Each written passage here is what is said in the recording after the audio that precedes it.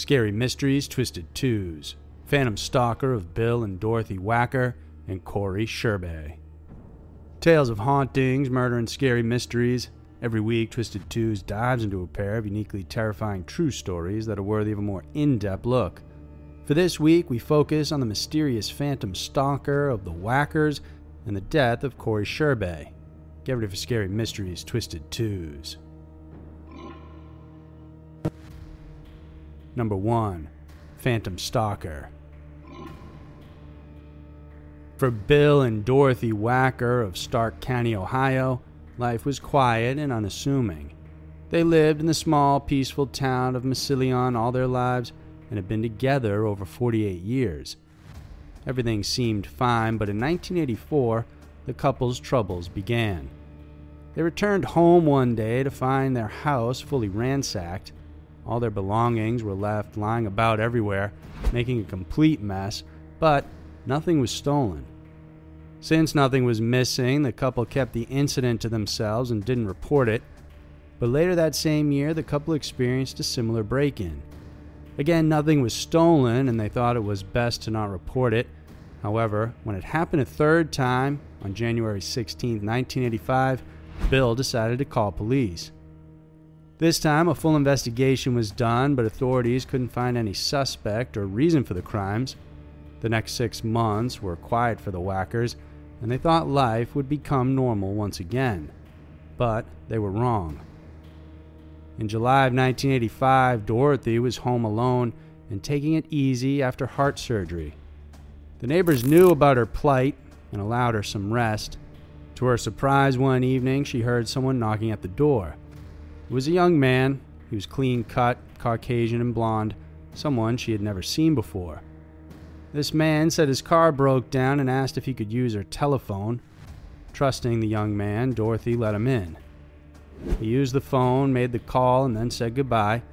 Dorothy was in the other room and heard all of this. After the man left, she headed to the door to see if he was gone since he didn't even thank her. But when she stepped into the living room, someone hit her over the back of the head and she lost consciousness. Dorothy woke up, bound and gagged on the kitchen floor. Frantic, she tried catching a glimpse of the intruder, but no one was there. She crawled and squirmed towards the window where she flagged down neighbors, and soon after, police and the ambulance arrived. Luckily, she wasn't seriously hurt. Dorothy gave police a description of the stranger, but he was never found.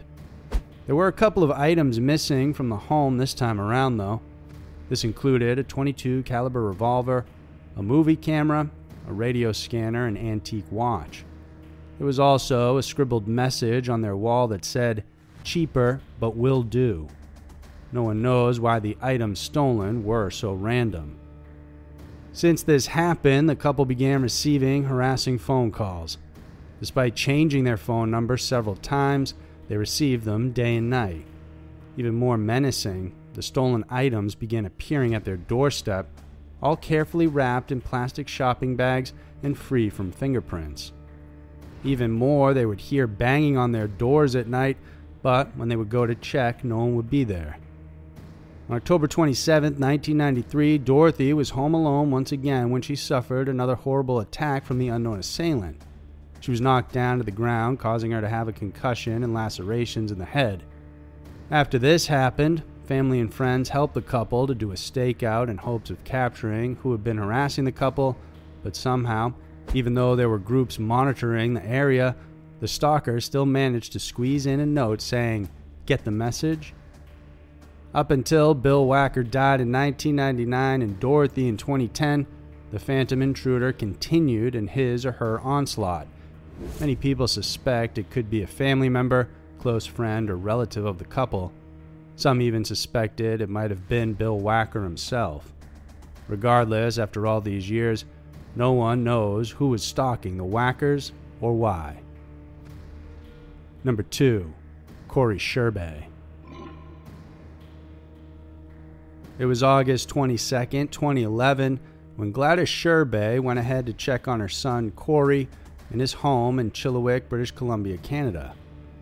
It was a routine visit, but there was something strange this time around.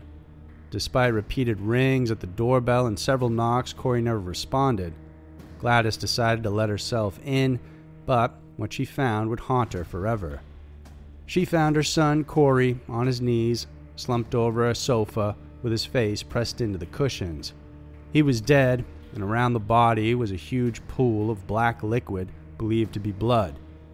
She turned over the body and was shocked she couldn't even recognize her son's face. She said that he was extremely pale and his eyelids white. On the floor around the house, she also noticed bloody footprints. Even more, he seemed to be missing his ears. Extremely horrified, she left the home and decided to call police. Once authorities got there, they couldn't find any sign of forced entry on the door. They also determined there was no struggle inside. Even more, they said there was no bloody footprints on the floor when they got there. The only strange clue they found was a few words scribbled on a cardboard box. They said, "Better be a funeral." No one knows whether this was linked to Corey's death at all or random. During the autopsy, police couldn't find any external injuries or signs of a struggle, so they weren't sure how all that blood came out of him. One explanation they turned to is that the body must have naturally expelled its fluids upon death. Despite the suspicious circumstances surrounding Corey's death, the coroner said he died from acute combined cocaine and ethanol intoxication. However, his family doesn't believe he died this way and was likely murdered. According to his family, they said the bloody footprints were seen all around the house. There was also blood on the doorknob and bloody fingerprints discovered on Corey's wallet. The wallet also had all the money gone, and even more, Corey's uncle, Marty Jordan, said he was struck by all the blood on the scene and that a portion of his nephew's scalp was found lying in the middle of the living room. What's so unusual with the investigation is even though the family, including Corey's mother, who first found the body, mentioned the bloody footprints and other suspicious details in the home, the police never mentioned any of it in their report. Even more, according to his family, Corey never even took an aspirin, so they found it almost impossible that he would die from alcohol and drugs. On August 19th, Corey's dad dropped off burgers at his home for dinner. While there, he saw an unknown woman in a leather jacket and slippers. His son hastily sent him away and refused to talk about the girl, and this was the last time Corey's dad saw him alive. This woman should have been a solid lead, but according to the family, the police never followed it up. Since the death, his family sent out letters to police, courts, and those in power to help reopen the investigation and inquest into Corey's death. For a long time, the family has done what they could to push a reinvestigation, especially based on the unusual evidence. In 2011, Corey's friend Tammy Borden headed to Corey's parents, acting paranoid and saying Corey had been murdered and that she was next. The following year, Tammy was found dead. Officially, it was attributed to her cutting off her finger and dying from blood poisoning. Then in 2014, the family received a letter saying Corey was murdered by a woman and the group that she belonged to was too tight-knit to say anything. For a long time, authorities said there was no foul play involved in Corey's death. However, in 2019, the family's appeal for a reinvestigation was finally accepted. The result of this inquest won't be up until April of 2020, and so for now, Corey Sherbay's death remains a mystery. So there were two of the most terrifying and bizarre stories around. The world can be a crazy place, and Twisted Twos is sure to show you why. We have new videos every Wednesday and Saturday that we know you'll want to check out.